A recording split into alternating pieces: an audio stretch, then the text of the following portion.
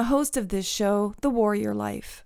This podcast is a show about living the warrior life, a lifestyle that focuses on decolonizing our minds, bodies, and spirits, but at the same time revitalizing our cultures, traditions, and practices.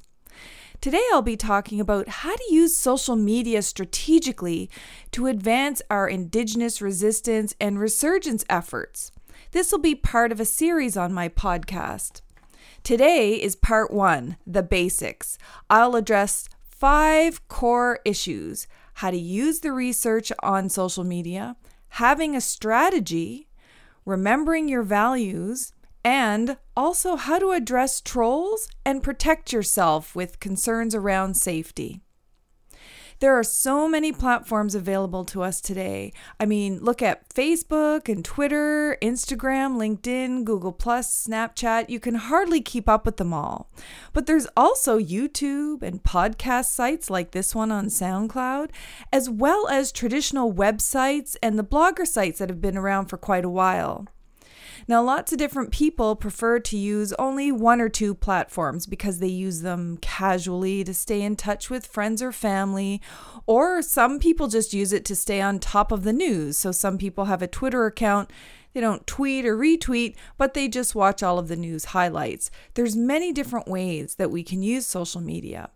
But there are also those who use social media in a really targeted and direct manner. Like, think of all the people that are in entertainment, media, business, or education, where they're using these tools not just for recreation, but to really maximize the visibility of their, say, business ads or promotion of their, rock band or new movie, that kind of thing.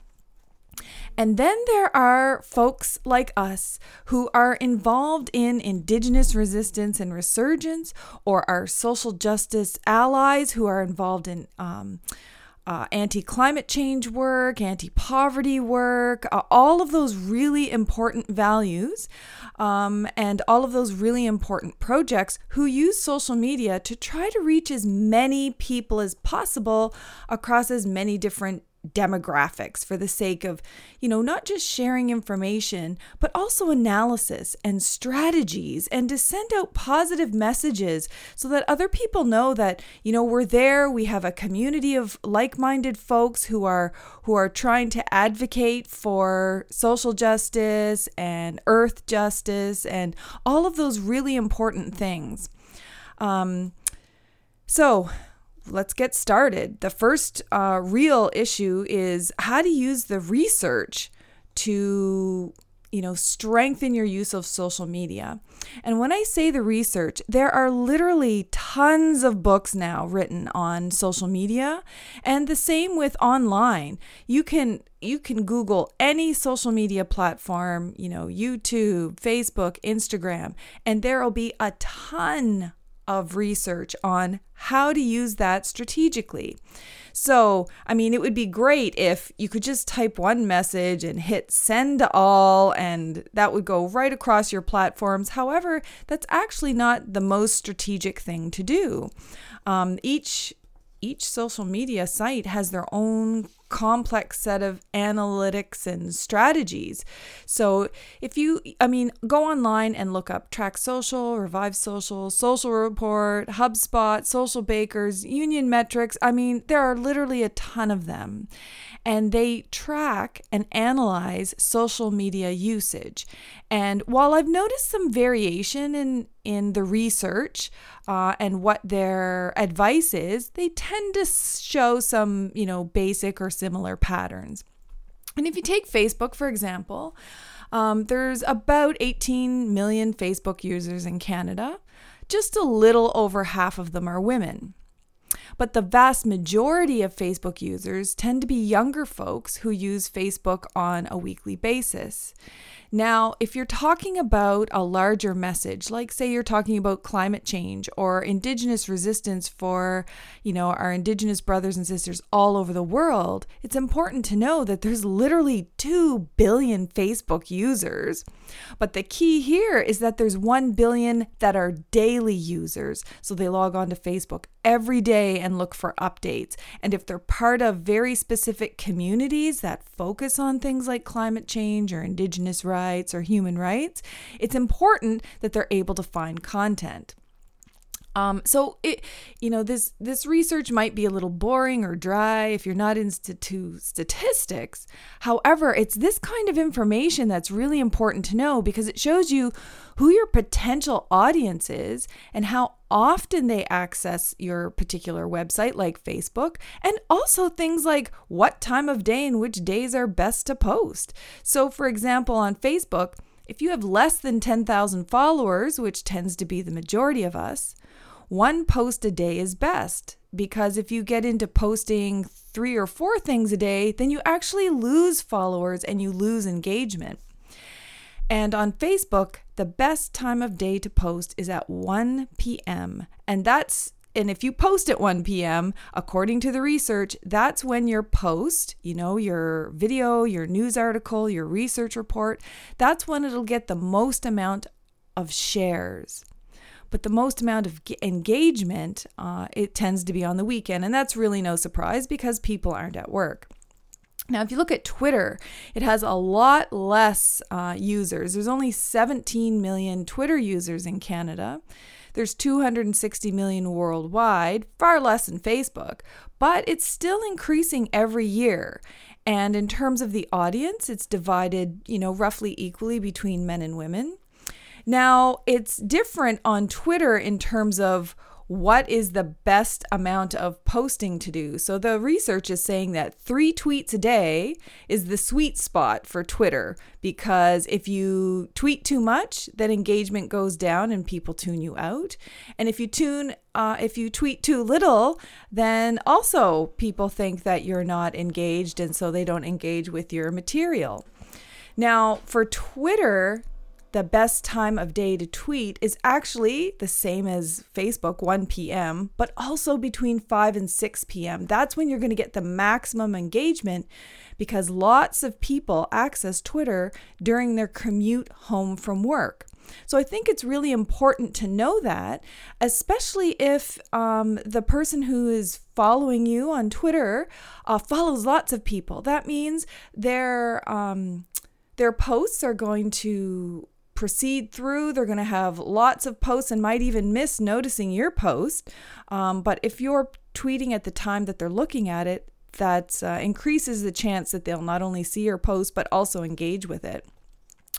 Now, Instagram is, the rising star of social media.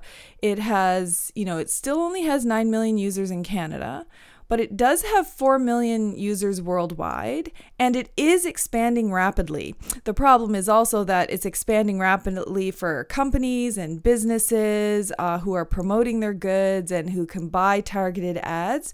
So sometimes that might fill up your Instagram. But basically, for Instagram, the best time to post is at 8 a.m. before work or 5 p.m. after work. And the best days are Mondays and Thursdays. And I mean, this literally all comes from the research of who's on and when they log on. However, I have seen more recent data to suggest that if what you're posting is a video, the best time to do that is at 9 p.m. at night. Apparently because people have come home from work, attended to all their daily chores, and the younger kids are in bed and they're just flipping through Instagram and actually have the time to watch a video. So I think that's important as well. So you can see there's like a bit of a science to all of this posting business, and I don't think you have to get too technical about it. I mean, at the end of the day, people who are searching for your content hopefully will be able to find it. But I think if we're trying to be strategic about it, or if we're really concerned about maximum exposure, then those are some of the tips that we could find to use research to our advantage. Now, the other core point about the basics of social media is about having a strategy.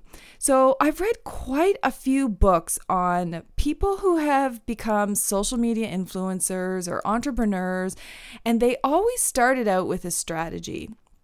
basically, know what your ultimate goal is. Is your goal to educate people about human rights? Or are you an organizer for social justice movements and you're trying to bring people together?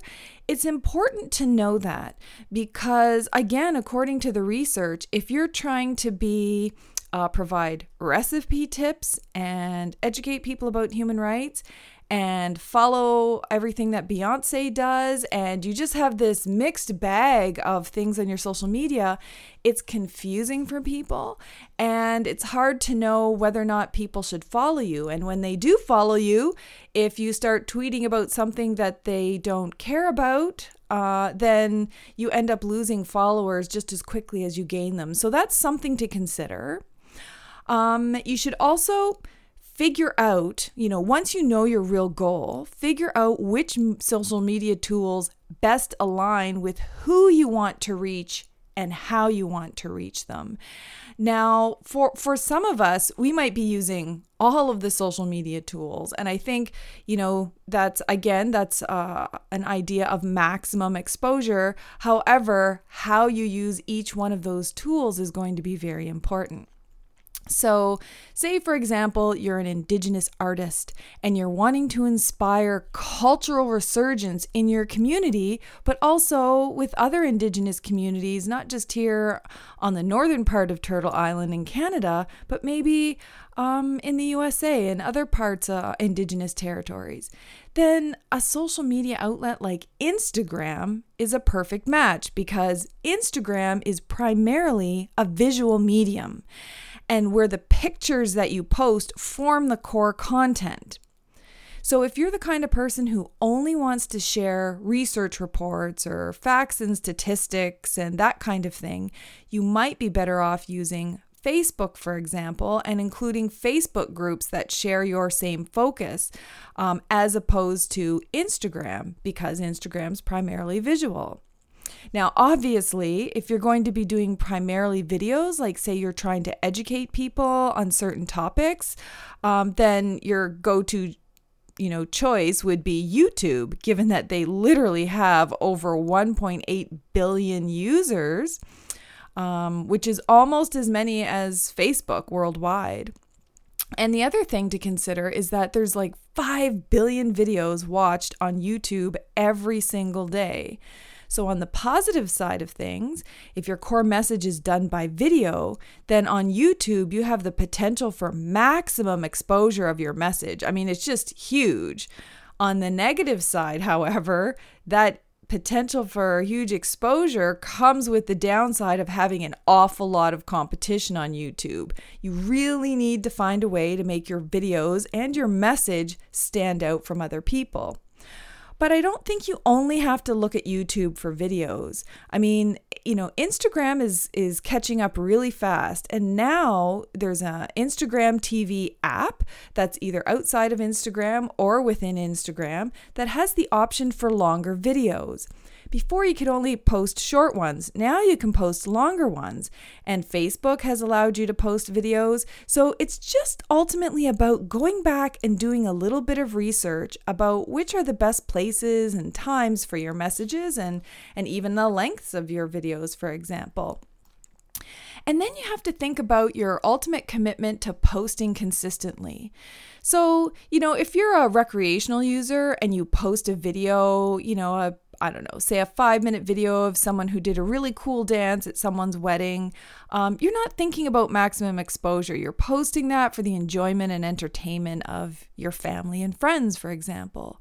But if you're doing it for maximum exposure to help educate, to help inspire resurgence, and you're looking for as many followers and as much reach as possible, then on platforms like YouTube, it's very important that you post content consistently, because according to the research, if people post content irregularly, like your followers don't know what day or time you'll be posting, or you post one video and then you don't post again for 6 months, then you can lose followers just as quickly as you gain them for good videos, for example.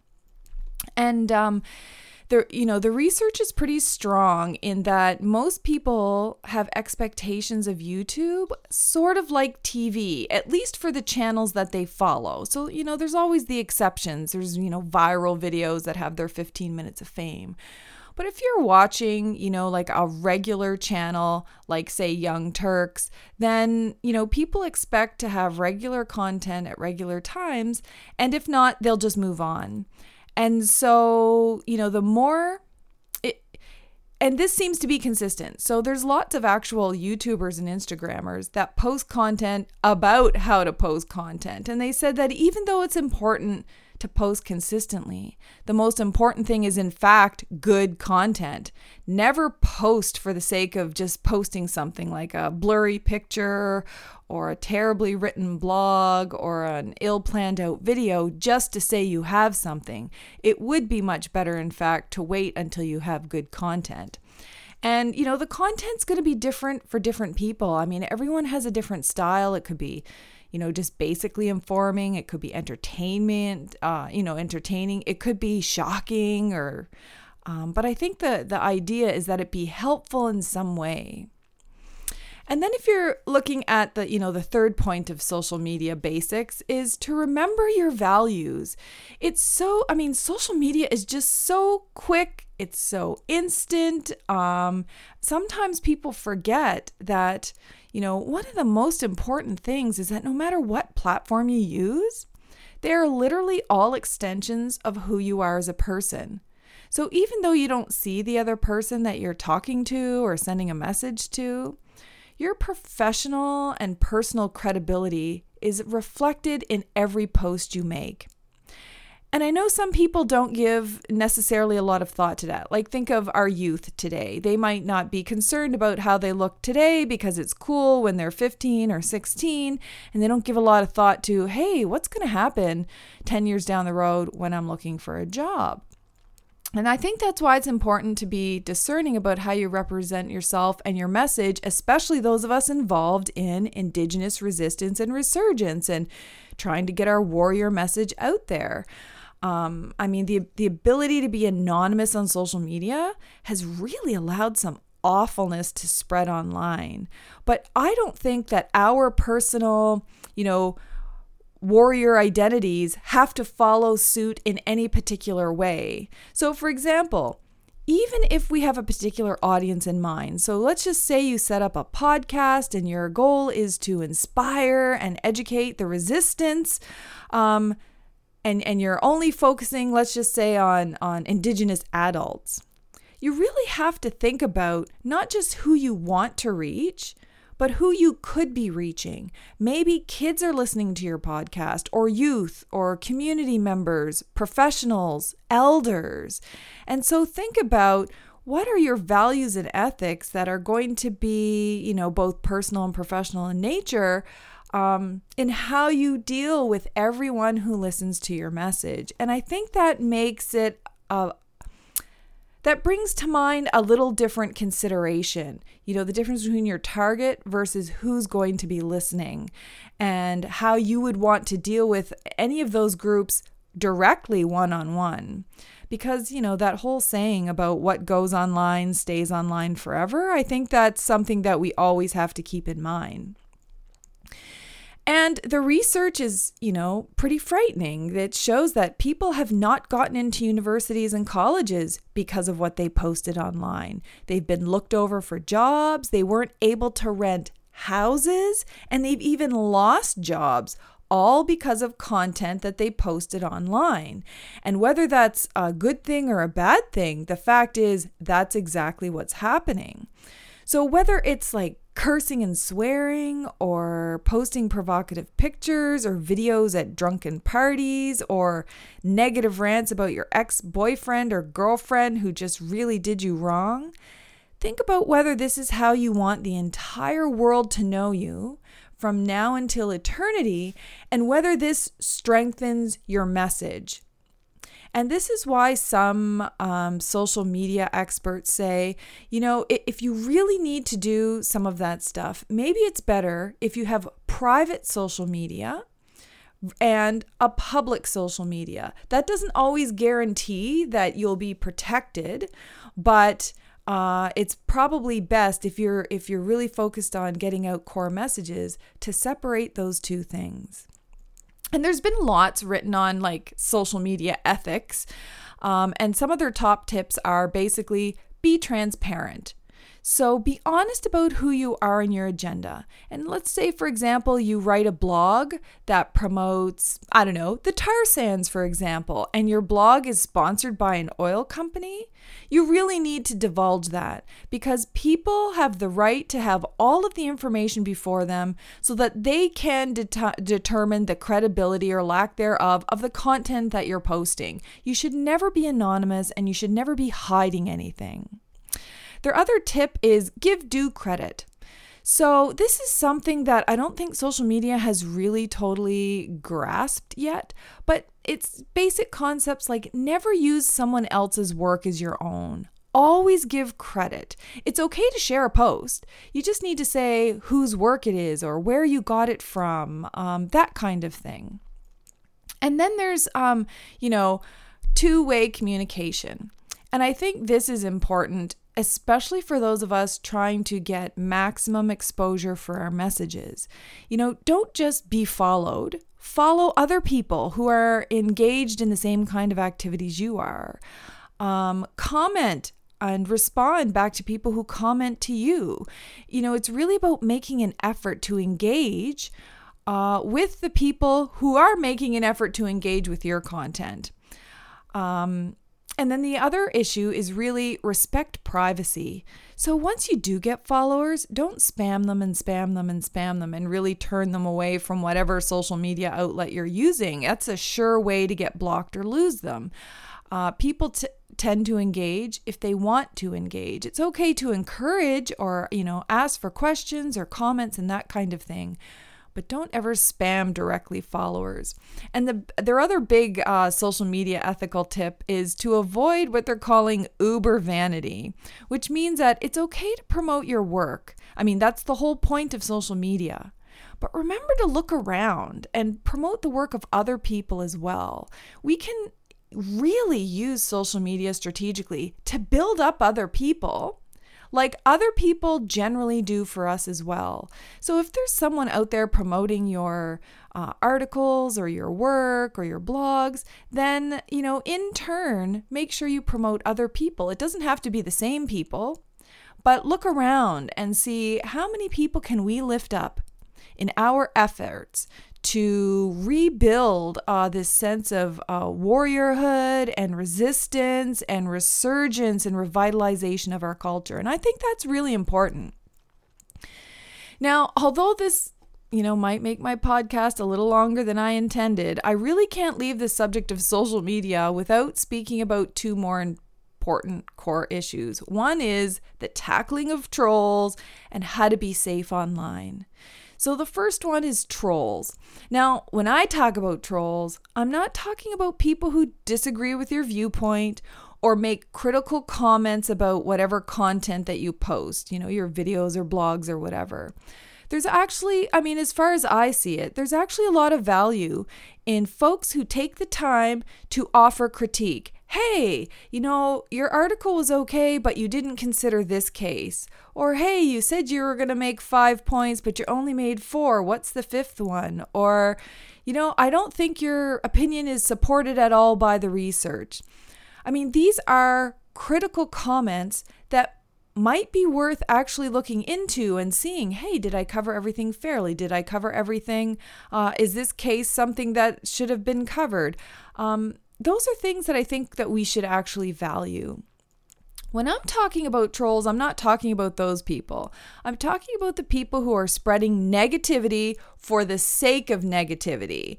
And those trolls kind of break down into two basic categories. The first one are paid trolls. There's actually staff and contractors who are paid to provide counter information to a whole range of specific social movements or causes that you might be promoting. They're literally paid to purposely cause conflict for the, sake of generating attention for a particular cause or a person, but also to provide counter information and noise and misinformation so that there's so much conflicting information out there, people won't know what to believe. And that's actually been a very useful strategy in politics. It hurts the people, but it seems to serve the goals of politicians who want to deny that there's any kind of climate change going on. Now, sometimes these paid trolls are doing it, like I said, for political purposes, because what they're trying to do is to draw out a reaction in someone online to cause them to make a misstep or a mistake that can be used against them later. So that happens in a lot of, say, election campaigns. And it's hard to believe, but yes, being a paid troll can actually be a job. And then there's basically individual trolls. They're not paid by anyone to do this stuff, but they're just folks who are negative about everything, and their attacks tend to be more personal in nature. So, for example, you could release a blog, and their response to your blog is, "You're so ugly, why would anyone listen to you?" It literally has nothing to do with the content. It's just a personal attack. Now, lots of these individual trolls will name call, they'll swear, berate, belittle for no purpose other than to humiliate their target. Now, the thing about them, though, at least according to the research, is that they often have very few of their own followers, and some of them are trying to jump onto your fame by getting you to argue with them. So what you're essentially doing by responding is actually boosting their exposure to your own followers that they never would have had in the beginning.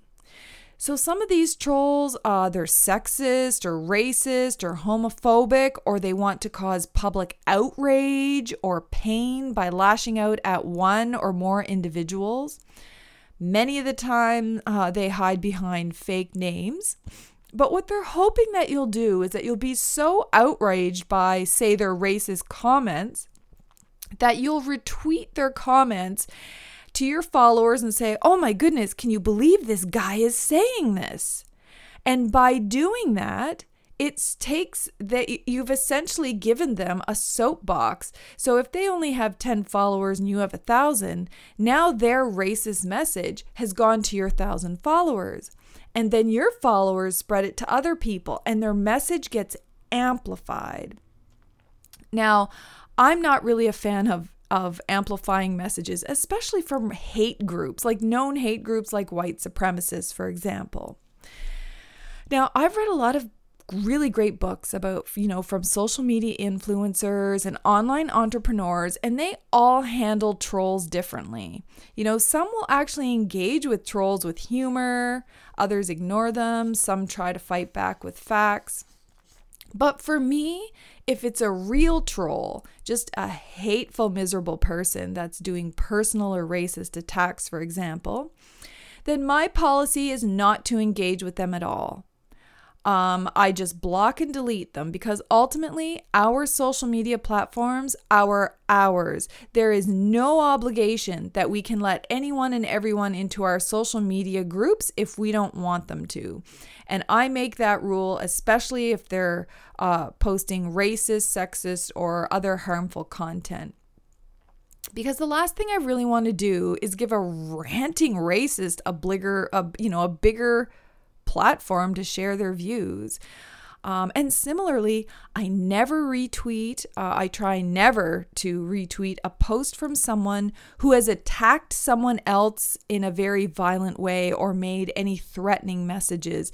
I try always just to report that to the social media platform and let them take care of it, but not forward it on, because what you're doing is just promoting the hurt. Now, that's a little bit different from addressing racism in society. And I think it's very important when a public figure, like a prime minister or a minister, says something racist. I think it's important to actually address that content. I don't know necessarily that we have to retweet everything they say, but I think addressing what they did and countering it is important. There's just different ways of doing it, and that just happens to be the way that I do it. Now, this leads me to the last tip for the day, and that's about safety first. And while this applies to everybody who is on social media online, I can't stress this enough for children, youth, and especially women. I mean, social media is a fantastic tool for our warriors to use in the resistance and resurgence and engaging with our people and allies. However, it's also a means by which very harmful people can forcibly engage with you. And, you've probably heard all these tips before, but to me, I think they bear repeating. I don't think we should be giving out personal information like birth dates, social insurance numbers, cell numbers, or home addresses online. And you might think, oh, well, that's just common sense. But there are actually people who do that. So, a high school group, they'll exchange cell phone numbers online so that everyone has their cell phone number so that they have maximum friend exposure, but it also gives, undesirable people the same kind of access. But even more than just, the safety issue, there's also your, identity safety. All of that kind of information is prime information for identity thieves. And you don't want identity thieves taking your information, nor do you want undesirables knowing where you live or where you are or how to find you. And I think in that same vein, we have to be careful about posting where we are and pictures with identifiable landmarks, especially if it's a situation. And there's lots of different scenarios where, you're visiting in France and you post a picture of some tourist landmark. That's not what I'm talking about. I'm talking about you're coming home late from being out with your friends and you start posting, hey, look where I am. I'm halfway home. And in the background is some identifiable landmark. Or if your children have phones and they're very young and they're posting pictures of themselves hanging out in a public place and there's not any adults around. These are contextual situations where we have to really think about what we're posting and who has access to that. And these are just safety suggestions that come from the research based on people who've had some really bad experiences. But the other thing I think that we can do is always constantly customize and update your privacy settings as much as possible on each platform, because annoyingly enough, it's different for each platform. You have to update it. But at the end of the day, think about what is important for everyone to know about you in order for you to get your message out. Do people need to know exactly where you live in order for you to share a message about climate change? Do they need to know your cell number? Many of these platforms have ways in which you can message and be messaged by people. So maybe consider not doing that. And then another one that I wasn't aware of very early on, but I think it's a good suggestion, is to control or administer who gets to make comments or posts on any of your social media platforms. Because sometimes your friends, without knowing, might post pictures or information about you that would not necessarily be safe in the public realm. It's good to have that, stopgap where you get to approve what gets posted and what doesn't. And then there are concerns, growing concerns, obviously, about the specific information like geolocation that can be used on a lot of different platforms that can be especially dangerous for women and should be disabled in certain contexts, so that you're not giving live updates about your walking route home late at night, for example. Because many of these features or apps, they're all really fun and they can be used in different ways that are completely harmless, but they can be very harmful if they're being used by the wrong folks. And I think it's just, it's prudent to think about that. And some of the other online safety tips include things like never respond to actual threats, intimidation, or abuse online. It's not likely to turn out well if you start engaging with people who are threatening to do you physical harm or to hurt you in any way. What the police suggest is that you take screenshots of any of those kinds of threatening messages, report it to the website, but also depending on what they say, it may be prudent to also report it to the police. Because we're all engaged, in our own acts of resistance and resurgence and social justice. I think what's really important is that we do what we can to, empower one another, help us share information to create a real revolution for change. But I think we need to stay focused, take steps to support one another as a community, and stay safe, because that's the best way to be a warrior for our people and the planet, is if we're all safe in doing what it is that we're doing. So I hope you found these core basics of social media use for strategy purposes, for our resistance and resurgence. I hope you found it useful. There will be more detailed podcasts in the future with particulars on each platform. So thank you for tuning into my show, and stay tuned in the coming weeks for some more amazing interviews with our on-the-ground warriors who are taking great personal risk to protect our lands, waters, and peoples. And please consider supporting my podcast by subscribing, liking, and sharing each episode. I'm currently hosted on SoundCloud, but also iTunes, Google Play, and Stitcher. Till next time, keep living a warrior life. Voila.